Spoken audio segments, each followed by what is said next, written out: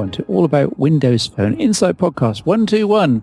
Recording this on Tuesday, the 9th of December 2014. I'm Steve Litchfield, with me, Mr. Rafe Blandford. Yes, hello everybody. It's time for another AAWP podcast. Got a lot of news and a few tips and app recommendations to get through this week. Absolutely. Let's start off with new Here updates, including Drive Plus and Transit. This kind of caught us by surprise, but I guess the Here team, not part of the Microsoft's, definitely split off and part of the Nokia group. That's Nokia, as has nothing to do with Microsoft Group, and operating independently and presumably developing software and across all platforms, including the web itself. And now we've got Drive Plus is free for all countries, which as I understand, it means that anybody with any device running Windows Phone can now run full real-time voice navigation, which I guess is a very, very good thing, Rafe. It is, and the distinction really here is that you'll be able to do it outside your home market. The difference between Drive and Drive Plus was the geographic coverage of the app. So there were, I think it tended to be mid-tier and low-end devices had Here Drive. That was also what was available to non-Nokia or rather non-Lumia devices. And that was just tended to be limited to a single country. So when you went abroad, if you wanted to upgrade it, you needed to pay for an additional navigation license. That, of course, will no longer be the case. Worth probably noting that there were 18 new countries that got voice-guided navigation, everywhere from Angola to Iraq to Mauritius and Nepal. St. Helena, although that strikes me as rather an easy place to navigate around, but also Suriname, Zambia and Zimbabwe. So that means there's now a total of 118 navigable countries, which is pretty impressive. And I think that's going to cover an awful lot of holiday destinations. Still missing some notable countries. I think Japan is the one that often gets talked about. But yeah, it's a great deal for Windows Phone users, whatever device you happen to be on. Even if you've managed to pick up a $49 Windows Phone device, you'll actually get effectively free sat-nav worldwide and a lot cheaper than buying a standalone GPS navigation device. So really good news. Interestingly, that this has come from Here. There was talk at one point that maybe the Here apps would get handed off to Microsoft for the continuing maintenance. As far as we know, that's not the case. This is something that's come from Here. I do wonder if these updates have maybe started coming out because some finalization of an agreement over who's going to do maintenance, who's going to do continued app development has taken place. It does feel like they've sort of sorted things out. It's been quite some time since we've seen any significant Here updates, and to my mind, this is a pretty big one, Steve. Absolutely. Am I being too cynical in saying or suggesting perhaps that because almost no one ever paid for Drive Plus navigation outside their own home market, presumably almost no one paid for it. It was costing them a lot more to maintain the purchase system than the money they got from people actually buying. So they thought, well, heck, it's cheaper for us just to make it free for everybody. Well, I think, yes, it's glass half full, glass half empty stuff, Steve. I can't imagine that there were that many people updating, but we might be surprised with this kind of thing.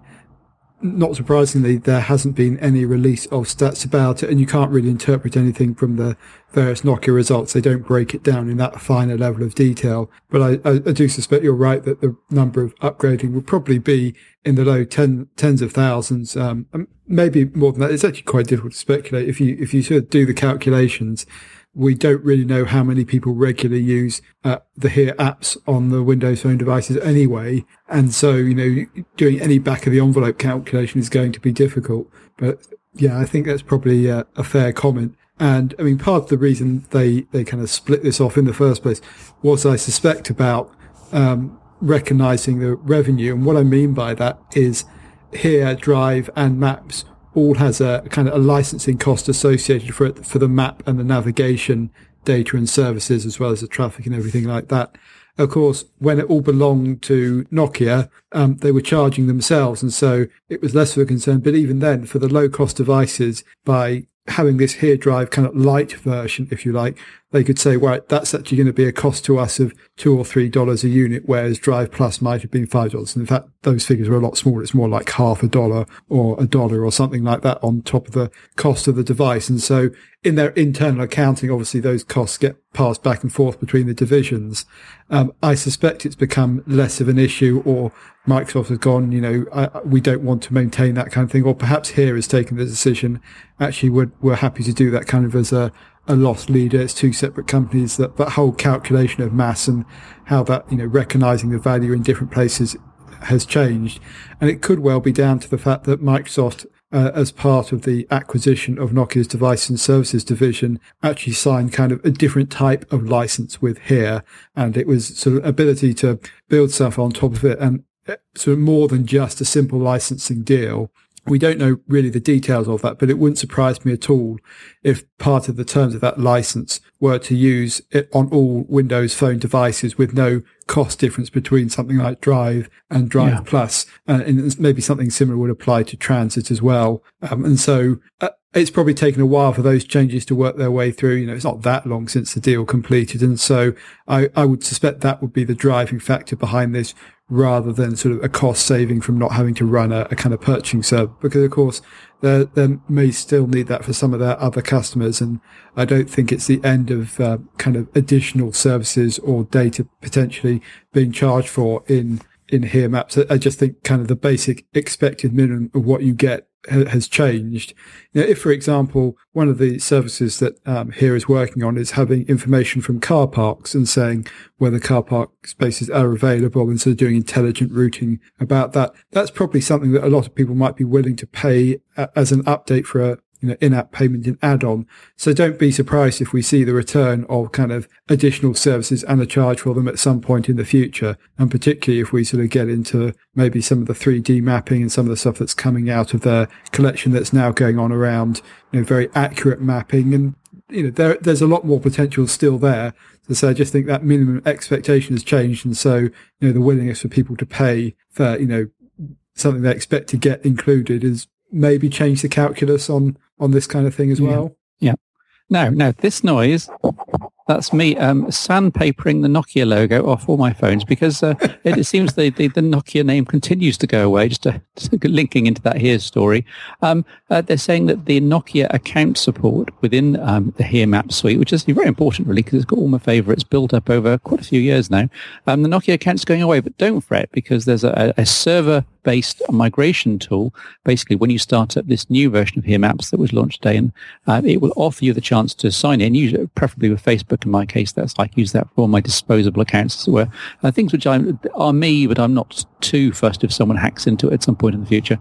You can, of course, create a proper HERE login as well, and then it will take over the migration, and it will basically email you back after the server-side batch process or whatever it is actually completed. In my case, it was about a minute or so, but I can imagine that if you had hundreds of favourites, it might take about 10 minutes. And that all seems to work quite smoothly. So in theory, Rafe, once people have done this, they're then free of the Nokia account system, and they're good to go for another 2 or 3 years on Windows Phone with the HERE Maps and all their favourites. Yes, that's true, although it's probably worth pointing out that the Nokia account is used in a couple of other places. Mixed Radio is one of them, for example, although I understand that they're also transitioning away to their own identity system, or will be in due course. I think the suspicious among the audience might go, well, maybe HERE's doing this so they can cut all ties from Nokia and potentially be spun off in the future. I think that's probably reading a bit too much into it, but obviously there's less of a reason for a Nokia account system to exist now, so it kind of makes sense to have it all under one branding, have it all controlled yourself. There isn't actually kind of an ancillary benefit really to a Nokia account. All of the services that use it are gradually being shut down or going away. I mean, something like Nokia Beta Labs was another one of them, and it was also used to sign in to various other Nokia services, some of which have been retired or some of which have disappeared altogether in the recent past. And so, yeah, I think it kind of makes sense. And I'm just glad that they actually did think about the fact that people did have valuable data in their favourites, didn't want to have to set it up again. So there is a migration tool. Part of me sort of bemoans the fact this can't happen automatically, and why didn't they just transition everything over? It feels like there's a bit too much of a manual process going on here. The fact I have to wait and let a server-side process do it all is kind of annoying. How difficult would it be to continue supporting the Nokia account? I guess I can see the benefits of the simplicity, but sort of grumpy Rafe puts his hat on and complains about this sort of thing. Why make me work for what feels like something that's a bit unnecessary? But clearly it does make things easier going forward. both in terms of, what's this Nokia account doing? Well, what's that got to do with the HERE brand? So I think it's been made quite obvious in the recent kind of Nokia Investor Relations Day that HERE is going to be maintained as a separate brand. It's not going to be connected to Nokia, in part because they want to sort of play that kind of neutral card. They want to be a horizontal player with HERE maps available on multiple platforms. We've seen it go onto Android. I don't think it'll be any surprise when it appears on iOS, and certainly it's being used across many different web properties. And so having that HERE brand as strong as possible with the account as part of that does make sense. I still think it's a slightly silly name, but I'm prepared to be convinced as we go forward. Maybe it'll be an old friend by the end of 2015. Moving on, Office Lens. We need to keep these news stories fairly snappy, Rafe, because we've got a fairly meaty last controversial topic to come to. Office Lens has got business card support, which isn't actually listed if you look in some of the descriptions and the opening wizard for the application. But actually on the menu now, in the document modes, along with presentations and Word files and so forth, is business cards. And it works really, really well. I tried it on a couple of my cards. It grabbed every single data field, and it got every single matchup of each data type and field type perfectly. Even if the cards were in completely different orders, it handled the graphics and the lighting perfectly, and all the data then gets OCR'd on server side again, in this case on the OneDrive server, and offered as a VCF file, a vCard format. So it just appears as the icon biz card in your OneDrive, and then you can tap on it to download it. It's sounding very manual and long-winded. And it opens up in the People application, and then you can import it into your Windows Phone contacts. Now you may say, well, why couldn't Office Lens just put it straight into contacts? I guess it's all to do with the sandboxing of data, Rafe, and also the fact that if you go by the OneDrive server, then you've got a backup of whatever you just scanned and a backup of the person's details. Yeah, I mean, it's interesting because there are some third-party applications that do something similar to this, but it does seem that Office Lens a bit more reliable. I mean, it's built on top of the Microsoft technology. And honestly, I think there's a lot to be said for having it go into OneNote. It's kind of one of those logical places to keep it. And if you're a big OneNote user, you think, yeah, it's great. That's where I would keep all my business cards. For everyone else, a more automatic process might be desirable. But I think most of the time, you're just going to be scanning one or two business cards at a time, and it's good to get it in. And obviously, the benefit of using something like the VCF format is if you do use OneNote on another device, it also makes it very easy to get it into that device as well. And obviously, it depends on the amount of cloud syncing that you're doing with your contact database, whether that would happen automatically anyway. But I rather like the use of what's essentially open standards and sort of having it backed up to the cloud, having it in OneNote where you can go and view it. And it's a much harder technical challenge to solve, getting all the fields right and doing the recognition there. It may seem that business cards can't vary all that much, and they might not look like it to humans because they're all basically rectangular pieces of cardboard. But actually, there can be significant variation in recognizing the right field and putting it in the right place. And I was also impressed with this. So it's sort of a thumbs up. I was kind of surprised that a little bit more didn't get made of it. But I think Office Lens is one of those apps, once you discover it, it's rather fantastic if you're trying to transfer any type of document into the kind of the digital realm. And I use it frequently for kind of grabbing articles or bits of paper I've been sent or press releases, something like that, which I don't have in a digital form. And rather than have to keep the article or the bit of paper around, I can just simply scan it in, get it into OneDrive very quickly. And then if I just want the image, I can keep that. But actually, I tend to put it into OneNote and have a lot of data sitting in there. So yeah, thumbs up from me as well. Yeah, and just to clarify, I misspoke in the original setup for that. It is actually OneNote, not OneDrive, although I could weasel my way out of it, Rafe, by saying that the OneDrive and OneNote all sit on the same Microsoft server cloud, probably. And I'm sure everyone assumed that when you mentioned OneDrive, you were talking about the option that you can also convert the files to Word or PowerPoint and have them saved to OneDrive. Oh, yes, well rescued, Ray, well rescued. There's also been another developer preview update. This is Windows Phone 8.1 Update 1, as it's now called. And we thought the developer preview was all done, and the next thing we'd be seeing was the official rollout of Lumia Denim. Lumia Denim patently hasn't happened yet, but it is still, quote, imminent. But there's been another developer preview update, this time enabling the what I call eFix Cortana. eFix is an acronym I used to use back in the days when I was a developer, standing for, obviously for English, England, France, Italy, Germany, and Spain.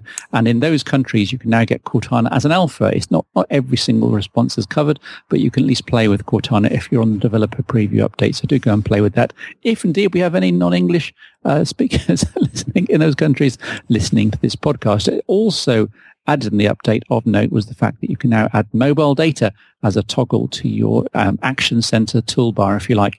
I know on most of the devices I've only got 4 slots, but I think on the 1520 you've got 5 or 6, Ray. So I'm presuming mobile data is a pretty useful toggle to have for you. It is. I'd say it becomes most useful when you're roaming or when you're on a kind of limited data tariff for some reason, because obviously you can switch it on and off for kind of those critical moments. Because otherwise, if you're, say, in a roaming country, you have to go into the mobile data settings and say, no roaming or yes to roaming. And obviously, this is a quick way to turn it on and off and make sure that's working. I've certainly been in situations where I would kind of be quite happy to switch off mobile data. The other time it gets, useful is if you're finding that you're in an area where the data is just on the edge of 2G or 3G and it's using up a lot of battery. Potentially, at least, you could sort this out, or at least partly save your battery by turning it off. I think that's going to be too much of a manual process for most people. But it's been interesting that these quick actions have gradually been added to. I think it was a previous developer preview update saw some added. I'm just trying to remember desperately which one it was. I want to say that it was something like quiet hours, but anyway, yes, it's a nice thing to have. And as you say, this was just another kind of slightly unexpected developer preview update.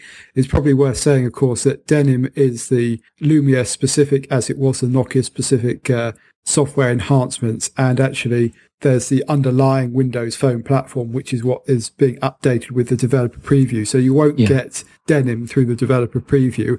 And in fact, Denim is going to really sit on top of what may even be an earlier version of Windows Phone than the one that's available through the developer preview. But I think it's probably safe to say that Denim update will be quite happy living on any version that's over a certain number. And so even if you're upgrading on the developer preview, you should still get the Denim update at some point. It's kind of it's not quite this simple, but it's a difference between the operating system software and the firmware software. I think it's probably more accurate to refer to it as a device or manufacturer specific software. And that's, going to bring all the sort of additional enablers for some of the things we've been talking around, Nokia camera. Sorry, I should say Lumia camera now. And, soon. Yes, indeed. And a number of other updates to kind of imaging applications. I think there's a few other specific bits that we'll see as well. But yes, something of a surprise, kind of a small one. And I have to admit, I was a little bit confounded by what Steve meant by EFIG, so I'm glad he's explained it to me. I'd show my age. Maybe that acronym's fallen out of use, but I've just resurrected it for the Windows Phone side.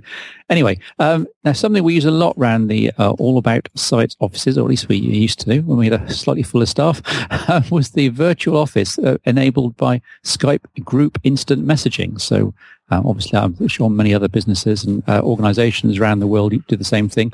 Numerous people are all on the same chat session, and you can all natter away, kind of a poor man's internet, if you like. The one big downer on that on Windows Phone was that the resumption of group messaging, instant messaging, was actually very slow, and lots of resuming dots on Windows Phone. It was one of the worst speed problems on Skype. That has now been improved rather a lot. There's an update in the last few days, so do go and update your copy of Skype on Windows Phone. Certainly on the older processors, the S4 based processors, it's faster. It was already getting to a usable state on the X100 series processors. That's the Snapdragon 400 and 800. So all round, Rafe, I would say that Skype is gradually getting a pass from me. And I'd almost say that Skype is more usable now on my Windows Phone than it is on my desktop. What that says about the state of the desktop Skype, I don't know. But I'm really enjoying Skype on Windows Phone now. And quite often when a call comes in or a message comes in, it comes in first on the phone. So I'm going to give this a cautious thumbs up. Yeah, I've noticed a similar thing in the performance terms, in that my phone, especially if I've been using it recently or I'm actually using it when the call comes in, it will quite often be ahead of the desktop by a second or so. I mean, I'm sure there's a big technical explanation for why that is. For any of these kind of applications, where performance, and particularly the resume time when you're doing something like a group chat, is really important. It's great to see these kind of improvements. And one of the nice things is it seems to be working well, not just on the high-end devices, but it also seems to be pretty good on the low-end devices. And so it's not just a question of, using the extra resources that are available on those faster devices. It's been well engineered. does feel like it's been a long time in coming, because I think Skype was one of those things that was held out as a unique thing for Windows Phone. It would, you'd get your best Skype experience on Windows Phone, and that was never really borne out by reality. It always felt like the iOS and the Android clients were ahead. Now I think that's less true. You're getting more of the functionality, but also it's the performance and the integration. And I think you could make an argument that Skype works best on the Windows Phone devices, particularly if you're regularly doing the calls, because as people who used it will know, it comes up with the same caller screen. And as far as you're concerned, it's all integrated. And of course, there is that ability to hand off into video mode, which I have to say I haven't used very much personally, but I was talking to someone who was raving about it the other day and just saying, they might start off a call with family and then switch to video, knowing that was all going to be for free. And they thought it was a fantastic piece of value, and said, they were using it even if they weren't particularly interested in the video. It was just, they could do a reliable call, know that it would go through. If not, they'd leave a message or whatever, and then by mutual agreement, switch over to Skype. Now, that obviously works best when you've both got Windows Phone devices, but they were actually describing to me how they were using it with grandparents. And actually, the grandparents had an iPad, I think it was, and were switching over to using Skype on that, having used the landline to answer the call in the first place. So, kind of an interesting insight into how people are kind of hopping between the different communication channels because it's being presented as an easy choice in the user interface. That kind of handover, which is still obviously a manual process, it seemed to be one of those future dreams that would never appear in reality. And although it's really still not handing over, it's still a manual process, the fact they've made it easy to do by just making it a single button press actually is quite impressive. And I think probably Microsoft deserve a bit more credit for that than they've got so far. Yes, indeed. Well, it's a great theory. In practice, what happens when I do a Skype video call with my parents, my daughter's grandparents, is that we see the top of my dad's head and the left shoulder of my mum, because neither of them can work out how to stare at a webcam. But the theory is good.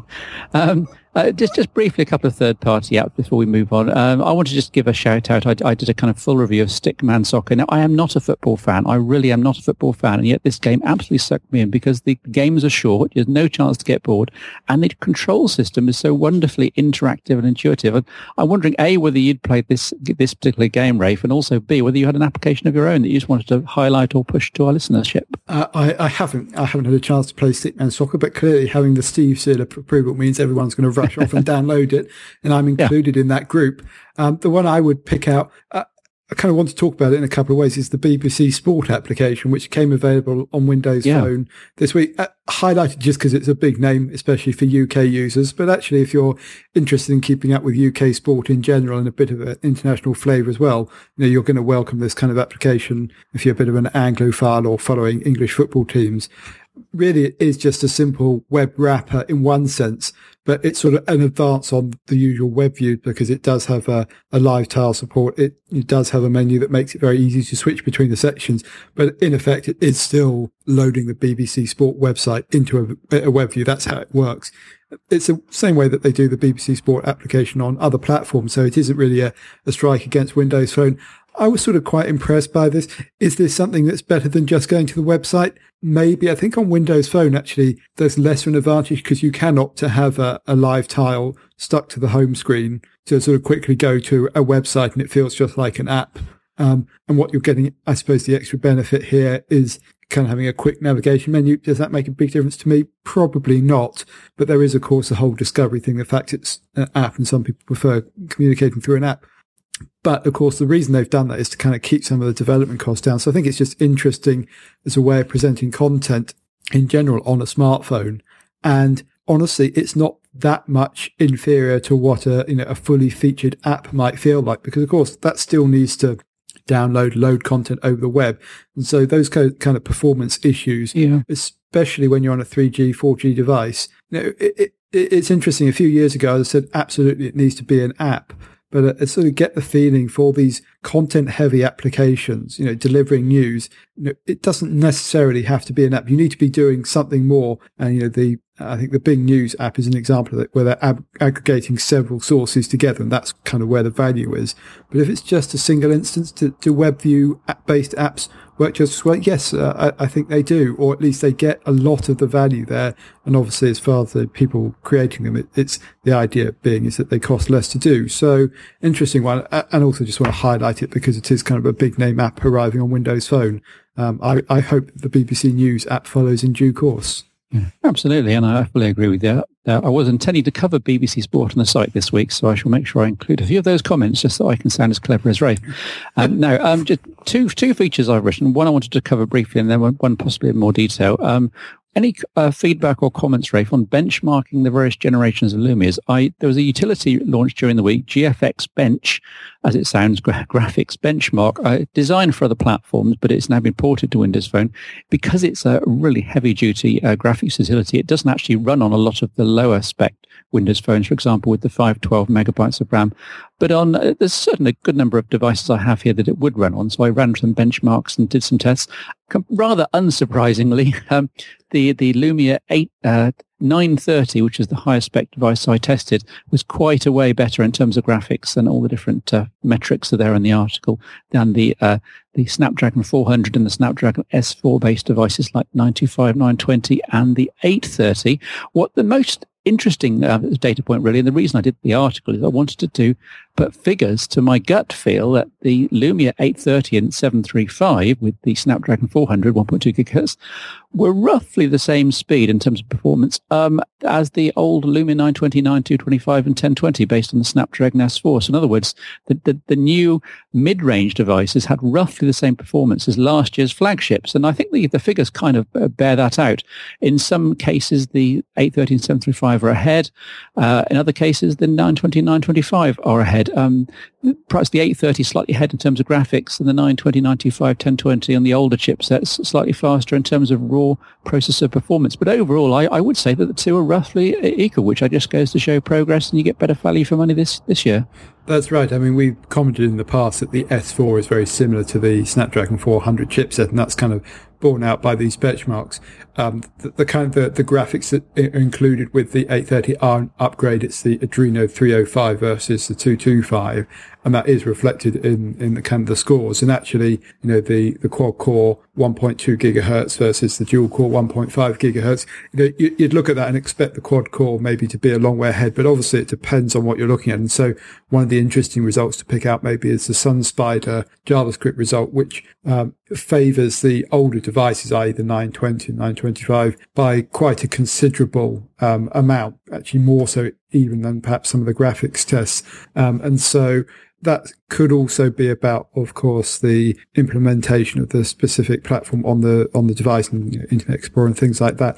But it also goes to illustrate really well that you can't really look at clock speed and memory amount and kind of pull out a conclusion about performance from that. It is complex because of dual core and quad core and all the clock speed, but actually, even if you're doing something directly comparable, it's very difficult. It's not like it was, on desktops, and actually the same really is true of desktop now. But I think a lot of people looking at benchmark, maybe 10 years ago would just look at clock speed and things like that.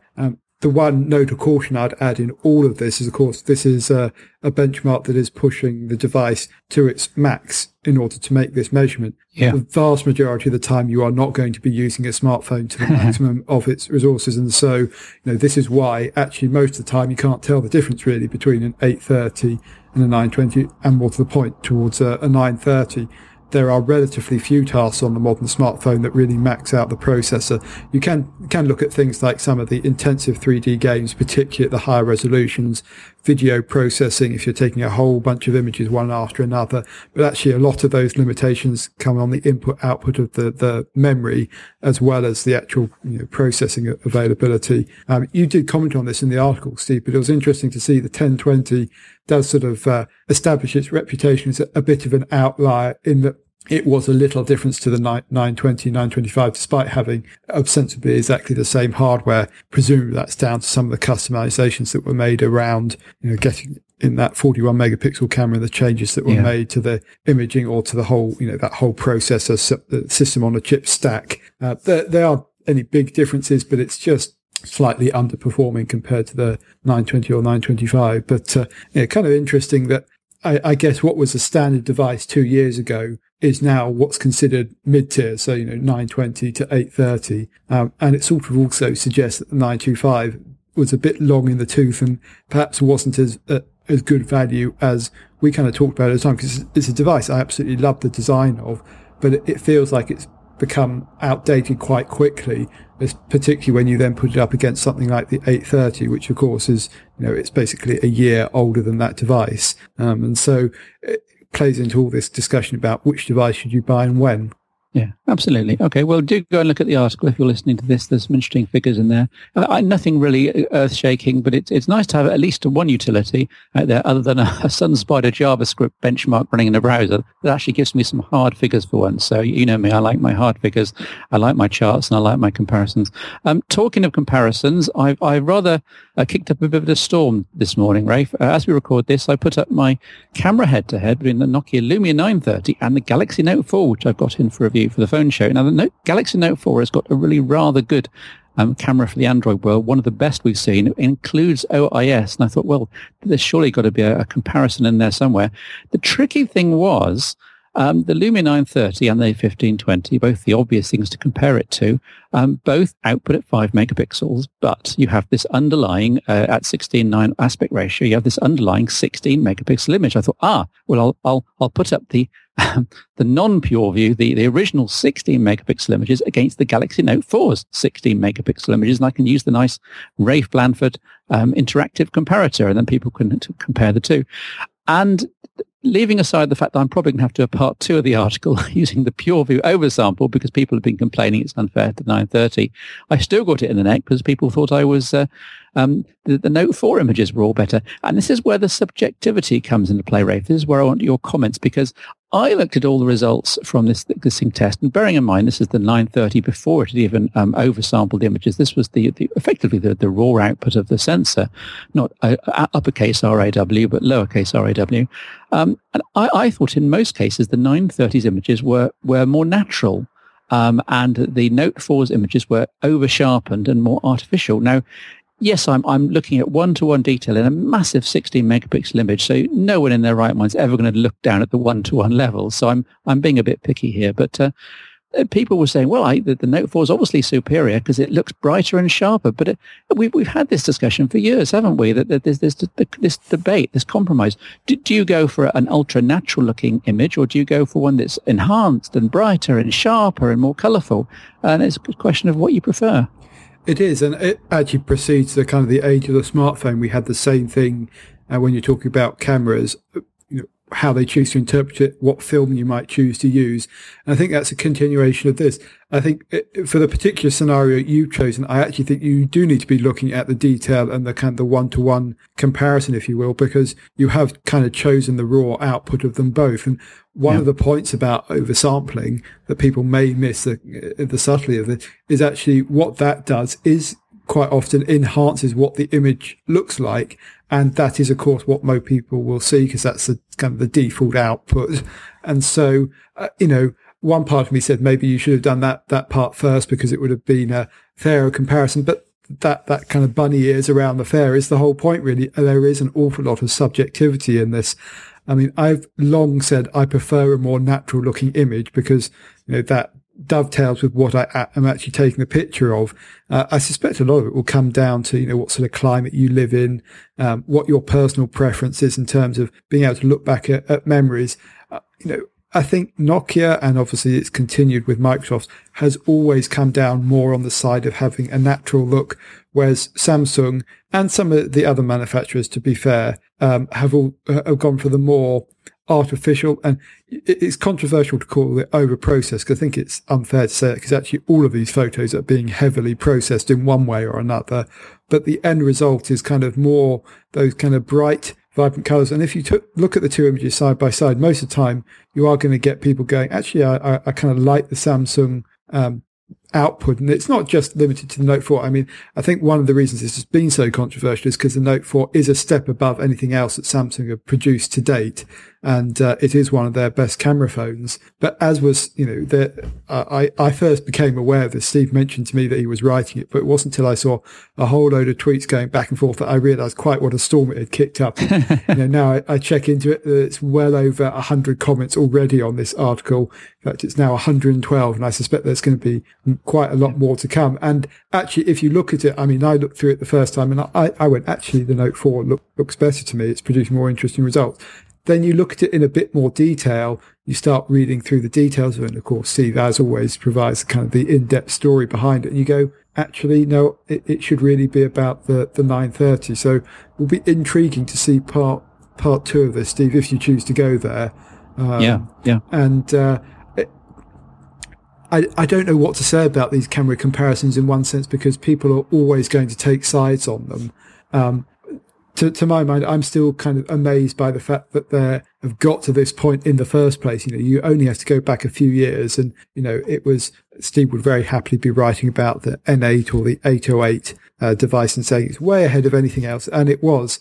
The competition has caught up quite seriously in the sense that I just think there's actually diminishing returns at the top end now. You make it something better, and it's harder to see that difference. I'm not going to fall into the trap of saying it's not possible to make it better, because every time you say that, actually something comes out and it's just that bit more accurate, or the colour production is better. But it's fair to say, I think in my mind, the raw output is one thing now. Actually, it's what you then choose to do with it, with the camera software, is becoming more and more important. It goes back to what we've been talking about in the past about computational photography. But hand on heart, you have to say the Samsung Note 4 has some really fantastic output, especially if you're looking for something that's, producing photos that will get immediate attention, be really well liked. I would still personally prefer the more natural look, just because when I'm taking a photo, I kind of expect to get what's there, not what sort of the cleaned up Photoshop version is, if you like. Yeah. And I think part 2, which I'll hopefully go out tomorrow morning as we record this, so probably before the podcast goes live. So by the time you hear this, you'll be able to go back and look at, probably join in the hailstorm of comments on that article as well. But that will be the 5 megapixel oversampled version of the 930, the same shots, the oversampled version. And of course, I'm going to have to do a one-to-one comparison. I'm going to have to downsample the Note 4's images to the same resolution, which is kind of doing the Note 4 a disservice, but at least it will let people see what the pure view oversampling is all about. So I guess people will have to average the results from both articles in order to get a feel in their heads. But as you say, it is about diminishing returns, and both the 930 and the Note 4, and probably the iPhone 6 Plus as well, devices like that, they all produce images that, apart from the low light moving subject use case, every other use case is covered and perfectly good enough for 99.9% of users. The only way you can improve camera phones now would be to have a bigger sensor, and as you know, because of the geometry and the trend for thinner phones, that's probably unlikely. And also the X word, which I'm not allowed to mention on the podcast anymore, or I'll get into trouble, because that will genuinely improve, shots when out and about and social. But those aside, diminishing returns, and I hope people enjoy the articles. Certainly, I sometimes worry that I do too many of them, and then I get a massive amount of interest and comments, and I think, well, this has got to be good, surely. And one thing I would say that's probably wasn't immediately obvious when I was reading this article, and I should have known better because it's what Steve always does, is actually most of the comparisons are actually blown up sections of just one small bit of the image. And it's one of these things where you actually look at them kind of zoomed in, and you suddenly go, oh, that's not very good on the Lumia part. It kind of feels all artificial. It's because there's a lot of kind of enhancement going on in the Samsung imaging. You can see it around some of the edges and some of the sharpness in particular, I think. But of course, when you come back out again, you actually will see that the Lumia images tend to look a lot more natural. So, it may be something we need to think about when we're publishing these kind of comparisons, Steve, is actually provide the original image, because that's the one that obviously most people will judge it on. And when they're in the links in the article if you look. They are indeed, but people don't always don't always look at them. And of course, I'm being a typical user and just looking through at the images without following up on any of the links, and actually having loaded some of the originals in the background while we're talking out. So going, actually, yes, I can kind of confirm the fact that I definitely prefer the Lumia look and feel. And actually there is a little bit more detail in them, and the color production is better. But as I say, it is a really, really subjective thing. And so I think the other point that's probably worth making is a lot of people assume that oversampling is just resampling, the resizing of an image, but actually there's more that goes into the algorithm than just a simple resize this image from 16 to 5 megapixels. The Lumia camera algorithms actually have quite a lot of complexity in them, in that they will look at surrounding pixels, for example, and make adjustments based on that. It's not just the kind of the resampling that you can do in Photoshop or PaintShop Pro, whatever your preferred image program is. It's fair to say that in some circumstances it won't actually produce very much. That kind of oversampling algorithms aren't a lot different to just a simple resample or resize in an image editor, but there are some scenarios where it can be make a big difference. And so one of the things we might do in a future kind of image article is take a look at that specifically and show kind of what's behind the power of those pure view algorithms, which is something that's still relatively unique to the Lumia devices. There are other devices out there that do it, but I think it's fair to say that the Lumia imaging teams have a lot more experience in creating those algorithms about going from 20 or 15 megapixels down to those 5 megapixel sizes. And it's particularly in the challenging conditions where it comes into its own there. And so, it comes back to, it's pretty easy to make a camera phone that can take good pictures in great conditions. It's much more difficult to create a good camera phone when you're taking pictures in, be it low light and actually, or varying light, or when you're facing into the sun, or whatever it happens to be. And actually, of course, people don't get the ideal lighting conditions. They don't think about that most time when they're taking photos. Professional photographers, of course, do, but you and me and your average consumer will just grab what's in front of them. They don't necessarily think about that. And that's where the ability of a camera phone to be forgiving about the results and what it's capturing is actually really critically important, because it means that 9 out of 10 photos will come out great rather than 5 out of 10 or 4 out of 10 or whatever it happens to be. And honestly, it tends not to be that big a difference. But of course, every time you capture one image where it wouldn't have captured it on another device, that's one more memory maybe that you've saved that you wouldn't have otherwise got. So it's an important factor, and it's worth saying it's not just on the high-end device that applies, it also applies on mid-tier devices too. Yeah. Now, obviously the 930 and the Icon, of course, in America, and the 1520 have got this pure view oversampling camera. The 1020, I guess we can consider as effectively obsolete and that you can't really buy it new anymore. But the new 830, although it's a mid-ranger, doesn't use oversampling. It's still classed as pure view because of the optics and the OIS, etc. But I wonder, Rafe, very quickly, maybe you could speculate on whether any future high-end Lumias from Microsoft will actually use oversampling at all. Will they go down the 830 route of around about 10 megapixels, which seems to be the sweet spot with good OIS and good image processing, or will they actually carry on with this 930/1520 like 20 megapixel oversampling camera? Any thoughts? I'm sure they're going to stay with oversampling because you do get better results, and it's one of the things that I think separates the high-end Lumias from the other camera phones, and particularly now they're bringing in this ability to do this kind of rich capture. Having additional information is only going to be helpful in those scenarios. And so, yes, I think we can expect to see it continue. I think it will remain on the high-end devices. And the 830 is kind of, very much a cut-down pure view, and it's sort of reliant on sort of the standard algorithms. And there's nothing standard about them. It's still incredibly complex stuff. But yes, I would fully expect to see the 950 or the 1030 or whatever happens to be the next one to continue to have that kind of 20 megapixel image, and indeed more, because it does make sense. It's how you produce the best results. And it's sort of around the kind of whole limitations of sensor size, pixel size, and all those things. And it's a debate that we probably shouldn't get into now, but my view is that it actually produces better photos in more situations, and that for me is the acid test. Yeah, and you've heard it here first. You see the tweets and the comments flying around the blogosphere now that Rafe Blanford on the All About Windows Phone Insight podcast mentioned the Lumia 950, so it must exist. I couldn't possibly comment. We're out of time, Rafe. It's nice speaking to you, and we'll catch you next week, of course. It's goodbye from me, and let Rafe say goodbye as well. And it's goodbye from me as well. Thanks, everybody, as ever, for listening. Please send in your feedback and leave your comments on the site.